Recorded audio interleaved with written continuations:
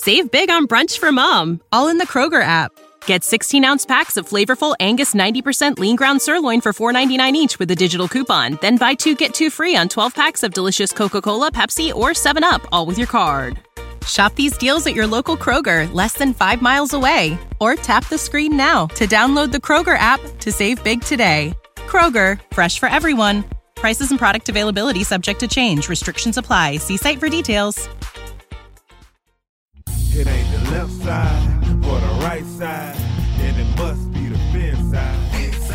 It ain't the left side. Thank you, Solo D. Welcome to another episode of On the Fin Side here with Kat and Paul. Follow us on Facebook, Twitter, Spreaker, iTunes, YouTube, iHeartRadio, and Spotify. I'm Brian Cat NFL. Paul is Fanatic_pick on Twitter. Believe it or not, the Dolphins win their 4th game of the season, taking down the Cincinnati Bengals. It took 5 quarters to do so. This was really looking like a blowout game for a while, Paul. I mean, beginning of the 4th quarter, the Dolphins are winning by 23 points, and we're texting back and forth saying, if the Dolphins are going to win, they might as well blow them out of the water. And that looked like it was going to happen. And 11 minutes later, we're going into overtime. Yeah, and not only were the Dolphins in overtime, but the Giants and Redskins were in overtime. So the top 4 picks in the draft at that point in time were all sitting there in overtime looking like they may end in a tie because it wasn't a quick overtime in either game. So there was a lot of intriguing top end of the draft stuff going on after 4 p.m. from the 1 o'clock games. You bet. And over the weekend, you had the Houston Texans sewing up a playoff spot by taking down the Tampa Bay Bucks. But the Steelers lose today. The of all teams, the New York Jets do the Dolphins a favor, winning that game 16-10. And if the season ended, the Dolphins would be picking 19th now with that Steelers pick. Hopefully that continues to climb here next week if the Steelers are put out of playoff contention. But Paul, looking at the game itself, I mean, look, I made no bones about it. I did not want to win this game, and I'm still a little irked that we did. I mean, if the Dolphins are sitting here with the 5th pick in the draft now, ahead of them, you've got the Bengals that sew up the number 1 spot. You've got the Redskins 2nd, Lions 3rd, Giants 4th, as we head here into the final week 17. So, yeah, I was a little bit irked. I mean, people could talk about creating a winning culture all you want. I don't think 3 or 4 wins makes the difference in that. This was an overtime victory over a 1-13 football team where the Dolphins blew a 23-point 4th quarter lead. But the other side of it, though, is this isn't – I don't even know what this is anymore. I think this isn't even an XFL roster in terms of talent. I mean, you had Raekwon McMillan not playing this game. Jamal Wiltz goes down. Vince Beagle goes down. A couple of other injuries along the way. And you look at the bottom line after the game, and the Dolphins are 4-4 in their last 8 games. It's pretty incredible. Well, on top of that, Raekwon McMillan was down, who arguably their best run defender. And they were probably going against one of the best running backs that they've faced since, week 3 of the NFL season.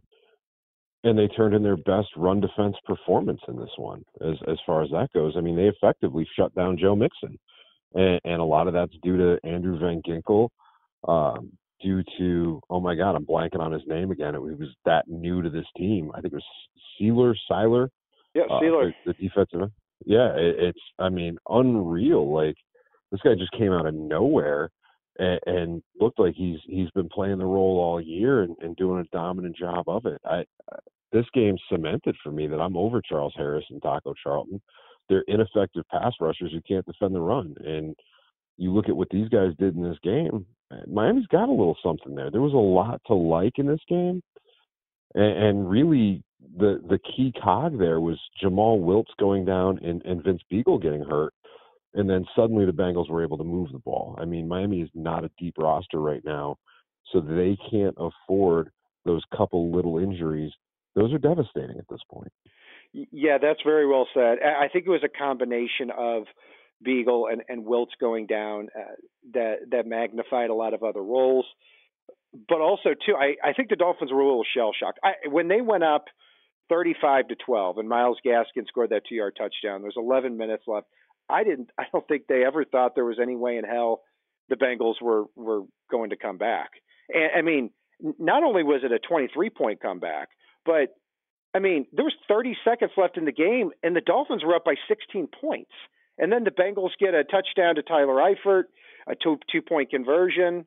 A touchdown to Boyd, 2-point conversion, get the onside kick, the 25-yard touchdown to Tyler Eifert on the last play of regulation, and then Andy Dalton carries it in from 2 yards out to make it 35-35. And then the Dolphins end up with a game-winning field goal from Jason Sanders on the final play of overtime, or else we could have been talking about a tie here. But yeah, that's for sure with the defense. You know, Zach Sealers is somebody that's going to be interesting here. I wish I had a few more weeks to watch him, but 6'6", 290 pounds on defense there. He had a sack. He had a tackle for loss. Just a lot more stout at the point of attack. I mean, we saw a lot of Sealer, a lot of Andrew Van Ginkel, a lot of Trent Harris, and yeah, they played better than the guys they were replacing, like Taco Charlton and Charles Harris. 1,000% yes on that. I really, really liked the D-line play today, even though it may sound weird, given the fact that, you know, Miami blew such a big lead in the fourth quarter. But there were a lot of good individual performances. There were a lot of performances that are encouraging for next year across this roster in this game. And I know the Cincinnati Bengals are a dumpster fire, but again, this is an extended preseason like we've talked about all year. This is a time to find those little gems and diamonds in the rough that when you put even more talented players around them are really going to have that opportunity to solidify this team. And Miami's got a lot of those out there. And God, we'd be remiss if we didn't talk about the receiving threats today, whether it's Devontae Parker, and I will take this on the chin here completely, Mike Gesicki stepping up in this game, whether it's Isaiah Ford, somebody we've been pointing to ever since he got drafted out of Virginia Tech and everybody thought it was a wasted pick, stepping into the role when Hearns went down and doing a damn good job of it. Albert Wilson finally looking like the Albert Wilson that we saw at the beginning of last year, who's absolutely a threat out there. So there was a lot to like in this game. And I'll bring up Myles Gaskin as well. I know we're going to talk about all these guys, but not just in the running game. Myles Gaskin sprung Albert Wilson early on in this game with a hellacious block on a heads-up play, and that's something we haven't been seeing from some of these folks downfield. So there's just so many different things to like in this game, despite the fact that they blew a late lead. Yeah, I think there was just a lot of shell shock in the fourth quarter in an otherwise pretty dominant performance for over three quarters by the Dolphins. I mean, I think we were just as shocked as they were. I mean, yeah, and we'll get to it's clear that the wide receivers and tight ends with Mike Gesicki and Devontae Parker, who exceeded 1,000 yards, Albert Wilson rounding back into form, Allen Hearns, Isaiah Ford stepping up. It's clear that that's the strength of the team right now, and it's likely the strength heading into the offseason. But Ryan Fitzpatrick, starting at the quarterback spot, Paul, as we go through our grades, 31 for 52, 419 yards, 4 touchdowns, had one interception there in the fourth quarter by Darius Phillips. On the season, he has over 3,200 yards, 19 touchdowns, 13 interceptions. Since he was put in the lineup in quarter 3 against the Redskins, he has over 2,900 yards, 18 touchdowns, 9 interceptions, and 3 rushing touchdowns. So, hey, again, I'll say this over and over again. I am not advocating Ryan Fitzpatrick to be the Dolphins franchise quarterback, but I would certainly at this point like he and Josh Rosen to come back, as opposed to spending $20 or $25 million to go try to get Derek Carr or Teddy Bridgewater. That doesn't make sense to me. So anyway, but he was slinging the ball all over the field. Except for a couple of breaks, this was an absolute star performance out of Fitzpatrick, and he can pull these out. It seems like every couple of games. So, I've got 4 touchdowns, 400 yards. I've got to give him an A- only because he threw one interception and cooled off a little in the fourth quarter. And that's exactly why I'm going to give him an A in this game. He led this team to 38 points. They faced a long field a lot of times today due to Cincinnati's punter absolutely booming everything on the planet. And really, in a game where there were over 100 pass attempts between the two teams, Ryan Fitzpatrick threw down 400 yards. I believe he had 240 yards at halftime, if I remember correctly there. I think it was 242. And 4 touchdowns. He threw some absolute rockets to players today. And, yeah, he had that bad interception on a jump ball, but that's going to happen occasionally when you are throwing jump balls and trusting your receivers. Occasionally the defensive back's going to make the play. He found so many different guys in this one. Miami had 4 players that had 5 or more catches in this game between Parker, Gesicki, Wilson, and Ford. And really, he found ways to get Durham Smythe involved and just knew when to take off with the ball, as he seems to have an absolute propensity to do. I'll give him an A here. Yeah, I'll throw it back to you on the running back spot. There was a lot to like in this one, and I know there's no stats that are going to blow anybody out of the water here. I mean, Myles Gaskin led the way as far as carries go. Patrick Laird had a couple of tough runs. Gaskin got his first NFL touchdown in this one and just absolutely plowed the defensive back once he broke through the line. There were a few times where it looked like the guys were going to break away, but they're still not getting it done. Running back's definitely a position that needs to be addressed a little bit in the offseason. I know I was messaging with you. A dream scenario for me would be if Miami's able to get Chuba Hubbard in the early third round and A.J. Dillon out of BC in the late rounds, who's a big bruising back that can also rotate in a little bit at fullback and be an effective player on top of being able to just break tackles and really give Miami just that extra push to go with Laird and Gaskin for next year. And suddenly you have a young core in that backfield that can do a lot of special things. But again, what's your grade? I can give these guys a B here. I have a rule. If you don't average over 3 yards a carry as a unit, I can't give you any higher than a C+, and that's what I'm going to give him here.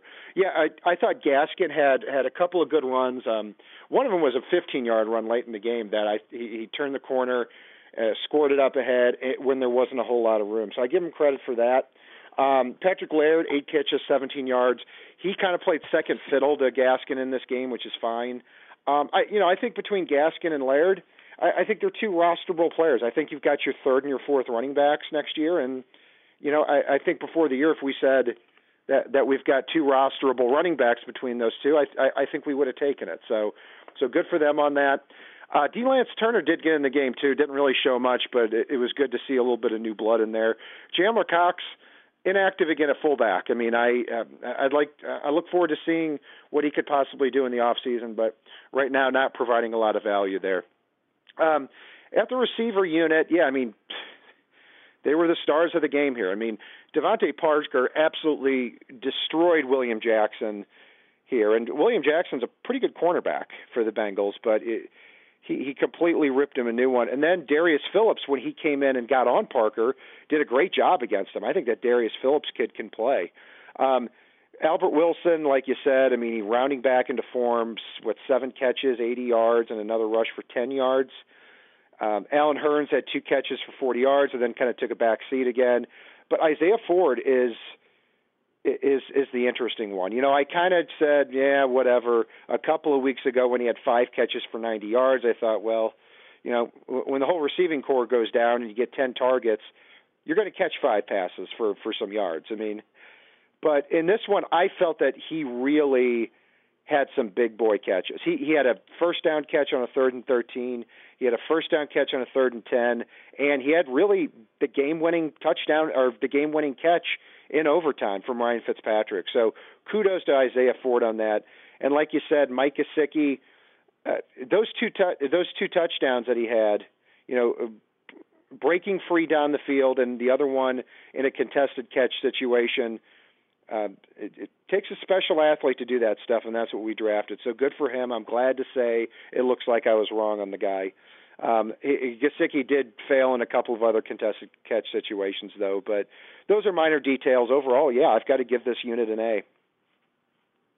Yeah, when you throw over 50 passes in a game, you're going to have some scenarios where there's some drops. You're going to have some scenarios where they're not going to win the contested catches. Clive Walford absolutely needs to go. I'm over the Clive Walford experiment. Clive Walford is terrible. I'd rather you just put Christian Wilkins on offense at tight end if you have to, in place of Clive Walford. I don't care if he had 2 catches in this game. He does have to go. And I will continue to say that as long as he's on this roster. But I don't want to shadow this unit or shape this unit for one individual's performance. Outside of Clive Walford, I was very enamored with this unit for reasons you've already mentioned, and I can completely follow you with that A grade. On the offensive line, I have to say, best performance of the year, and I don't even think it was close. I mean, not a dominant performance by any means, but I can't really recall a time throughout the game I was like, Jesus, this line can't block anyone. And I've been saying that all year, every quarter. But a very good game from Jesse Davis going up against largely Sam Hubbard. And Julian Davenport goes up against Carlos Dunlap and does a good job. I'm going to have to take a closer look at the interior of the line. I didn't see Evan Brown out there. We were hoping to both see a little bit more of him, but we didn't. Michael Dieter, I know, had a holding call. But a good game from the tackles there. And overall, Ryan Fitzpatrick got sacked twice, and I know one of them was a coverage sack by Sam Hubbard, and the other one I can't quite put my finger on which one that was. But I don't know if I've given them higher than a C- all year in any game. So, I can't give them a great grade because the running backs only averaged 2.8 yards a carry, but I might be able to give them a B- in this game. I'll give them a B for a lot of the reasons you mentioned. It's amazing how much things solidify when your bookends play well. And really, the Bengals have a good set of pass rushers there in Carlos Dunlap, who's been coming on hard lately after recovering from a knee injury early in the year that hampered him a little bit. Sam Hubbard's a good pass rusher, and they've got some good pass rushers along the interior of that defensive line. And Miami held them off in a game where I know I keep beating this drum, but Miami attempted over 50 passes, and Fitzpatrick only got sacked twice. So you've got to look at that. You've got to look at the positives there and the fact that Miami did play solidly. I thought there were a few holes there that weren't exploited in the running game, and really Miami got away from the running game in this one. So as far as I'm concerned, I can give them a B and feel comfortable with it. On the defensive side of the ball, you think you nailed it before, Paul. The Dolphins, run defense-wise, they had the best game of the year. I mean, that's really where I thought the Bengals were going to win this game at the end. Before when we predicted it during the week, that's where I thought the Bengals had the edge. Was Raekwon McMillan's out, Joe Mixon is coming off 2 back-to-back 100-yard games and looks like he's hitting his stride. But no, 21 carries, 50 yards, not any room to run for Joe Mixon here on defense. So I'll throw it back to you here on the front seven. What can you say? The fact that the run defense was so solid with a few new faces in there, with Ginkel getting a little, or Van Ginkel getting a little more time in this one, with Vince Beagle before he went down, the fact that they were able to get pressure on Andy Dalton fairly consistently in this one. Davin Godchaux was a monster in this game, and Zach Sealer, I walked away so impressed and left me wanting more. Outside of that, you look at the fact that Christian Wilkins not only got a sack in this game, but also got a touchdown reception, even if he fumbled it and recovered it on the offensive side of the ball. And pass rush-wise, they were all over the place. Run defense, they were all over the place. This front seven gets an A for me, even though things fell apart in the passing game late, which I don't attribute as much to the front seven other than Beagle being out and losing a little bit of that pass rush ability. Yeah, I'm going to give him a B. I probably would be there with you on an A or an A- in the first 3 quarters, but the fourth quarter, I think this front seven demonstrated that they don't have that guy that when they've got a comfortable lead, that can just pin their ears back and attack the quarterback, because there was no pass rush in the fourth quarter whatsoever, and I think that contributed to a lot of things there. But yeah, kudos for shutting down Joe Mixon there at the running back spot. And on the year, this unit did have 4 sacks, which is ironic given that the whole reason we thought Charles Harris and Taco Charlton are in there isn't because of their run defense, not because they play special teams, which they don't, but because they offer the most that you can get to the quarterback with. And they didn't. Trent Harris had a forced fumble and a sack. I believe Vince Beagle had a sack. If not, he forced somebody to run into another guy for a sack. Zach Seiler, we'll make sure we get the pronunciation of that right. I thought it was Seiler, but the announcers were saying Sealer all game. Anyway, 6'6", 290 pounds, former 7th-round pick out of Ferris State, and I watched him in preseason as a rookie, and I thought, this guy can play.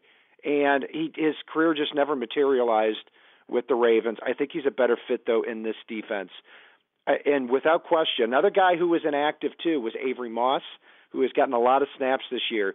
In just a few quarters of football, Sealer by far has outplayed him. So I think he's got the leg up on Moss heading into 2020 for a roster spot.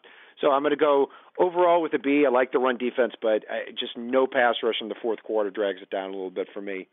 At defensive back, Paul, Andy Dalton, 33 for 56, 396 yards, 4 touchdowns, but almost 200 of those yards came in the last really 10 minutes of the football game. That sent the Bengals and Dolphins into overtime here. You know, I 3 touchdowns for Dalton in here in the third quarter, or excuse me, the fourth quarter as well. One of them was on Steven Nelson. That was the one from C.J. Azuma. It was about a 10-yarder just on a slant play. I don't think Stephen Parker. I don't think Parker did anything too great on that play. He got burned. Nick Needham led up a lot of yards to Tyler Boyd. Boyd had 9 catches for 128 yards, but Needham comes back and fights, and he definitely came back and fought in overtime and got up in the face of the receiver and made a big difference there.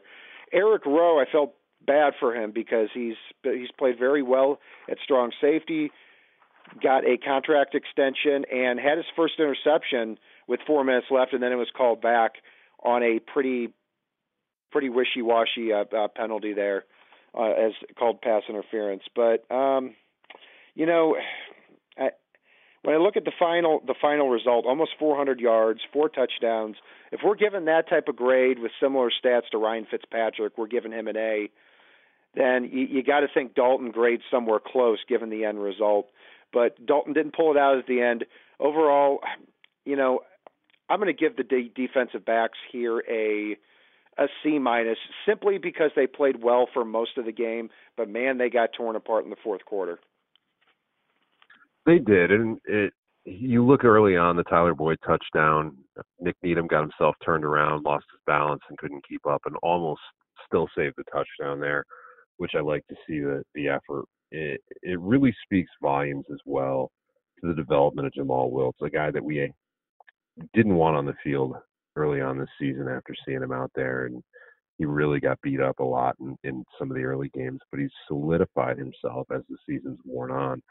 And as soon as he goes out, as soon as they lost a little bit of the pass rush in Vince Beagle, that's when Andy Dalton really lit up this secondary and exploited them, was the fact that the guys had to cover a little bit longer, the fact that Jamal Wiltz was out and they had to sub for him. Eric Rowe absolutely got hit with a ticky-tack penalty on that holding call in the secondary. But those are going to happen. When you are a mediocre team, the calls don't necessarily go your way, but it really was refreshing to see this team at least have some pieces moving forward in that secondary. I can go with a C+ because it was as they got into the depth for basically the depth that was already starting that they got torn apart a little bit. And it's unfortunate, but again, I can go with a C+ here. It's amazing that a couple weeks ago, Tay Hayes, Lyndon Stevens, and Nate Brooks forget about not being on rosters. I mean, they were getting cut from practice squads. And Nate Brooks comes in here. He was signed off the Patriots practice squad, and he's starting last week, and he started this game too. Lyndon Stevens was cut from the Seahawks practice squad, gets signed and played 25 snaps last week, and probably played close to the same today, if I'm not mistaken. I think Tay Hayes played a little bit more than him, but Tay Hayes I think he was cut from practice squad or signed off a practice squad. But that just goes to show you, and it's pretty remarkable that they're not playing far worse given what they have there in the secondary. And also too, Adrian Colbert I thought played a pretty decent game. He's somebody I'm going to have to look at a little bit more on the all-22 because it's kind of hard to see that free safety when he's off the screen a lot. But I think he definitely has some talent there. Whether or not he sticks in it for next year remains to be seen. Special teams, Paul, I'm going to throw it back to you. This is an intriguing one here. I mean, they missed the field goal in this game. I hate having Trevor Davis return punts. I completely abhorred it. And this is after watching Matt Hawk boom 6 punts for almost 300 yards in this one. He averaged almost 50 yards, and that's with 2 down inside the 20. Hawk was flipping field position in this one, and it says a lot in a game that really turned into a shootout that he still managed to have almost 300 yards punting on only 6 attempts in a game that went to overtime. So I've got to give him a B-, but only because Trevor Davis returning punts was horrific, absolutely horrific. Yeah, I'm going to give him a B+, and the reason for that is Matt Hawk. I mean, yeah, you nailed it. I mean, he had 6 punts in this game, and his average was, I think, 47.7. And the biggest one was, the Dolphins are pinned back. I can't remember what drive it was, but they're pinned back at their own 5-yard line, and Hawk bombs the ball, and I think the Bengals returner got it at the 35, and then there was a holding penalty on that too, and I believe it was a net of somewhere between 65 and 70 yards on that play, and he can do that like 3 or 4 games a year, and then you get to just a perfect day in Miami. It's 70 degrees, and he's punting from midfield, and he shanks it. And I can't put my finger on this guy, but definitely the talent is there. Hopefully he just stays more consistent. Yeah, Jason Sanders missing a few more field goals that I care for. I mean, he did. Dolphins are up 35-19. He attempts that kick. I think it was 48 yards, and he ends up missing it. So yeah, that drags the grade down a little bit. Trevor Davis, yeah, I thought he had a better day, but overall, I'm not a huge fan of him as a kick returner. And as far as the coverage, everything was fine except for in overtime. It got a little bit sloppy. Alex Erickson, fielded a punt and actually took it about 20 yards. Could have made the difference in the game, but luckily it didn't. So because of Matt Hawk, I'm going to give this position a B+. And Paul, I'm going to throw it back to you one last time here. Player of the game and the Coke Plus player of the game. Player of the game, while I wanted to give it to Mike Gesicki, while I wanted to give it to Zach Sealer, I've got to go Devontae Parker, going over 1,000 yards for the first time in his career, showing the emotion that he does and really taking this team on his back at times. If you told me how many times I'd be giving Devontae Parker my player of the game in the preseason, or if you told me I'd be doing it even once, I would have laughed at you. And I'll take that one completely on the chin there. I'm happy to take it on the chin. Good for Devontae Parker. He's turning into a special player at the wide receiver position for this team and gives them so many building blocks for the future, especially when they get back Preston Williams, when they get back Jakeem Grant, when they've got probably Albert Wilson back in the fold next year. Some people want to say he's too expensive. If he plays like he does now, he's an absolute steal at his value, and Devontae Parker is going to be the number one in that receiver class next year for Miami. Love that he's here long term. Coke Bus player of the game, Clive Walford. Until you are off this roster, you're right back on that Coke bus. Missing blocks. He could have gotten so many plays called back for what looked like blatant holds to me, where he's got his arms around a player downfield. Just doesn't belong on an NFL roster at this point. And this is a guy that really showed some promise early in his career. Yeah, I'm going to go with, Parker's a good one. And I think you can pretty much give it to any receiver. But I've got to give it to Ryan Fitzpatrick. I mean, 419 yards, 4 touchdowns. And what I really like is that I think he is showing the blueprint for whoever is our next quarterback, that the wide receivers, Mike Gesicki, Devontae Parker, and if Isaiah Ford and Albert Wilson are lucky enough to be here too, but mainly Gesicki, Parker, and when Preston Williams comes back, hey, find the one-on-one coverage and let them win those contested catch battles. That's the strength of the team, and that's the little unique wrinkle the Dolphins have in this team right now, and it should be their strength moving forward. But 419 yards, 4 touchdowns. He's my player of the game. I was very close to considering Zach Sealer on that too.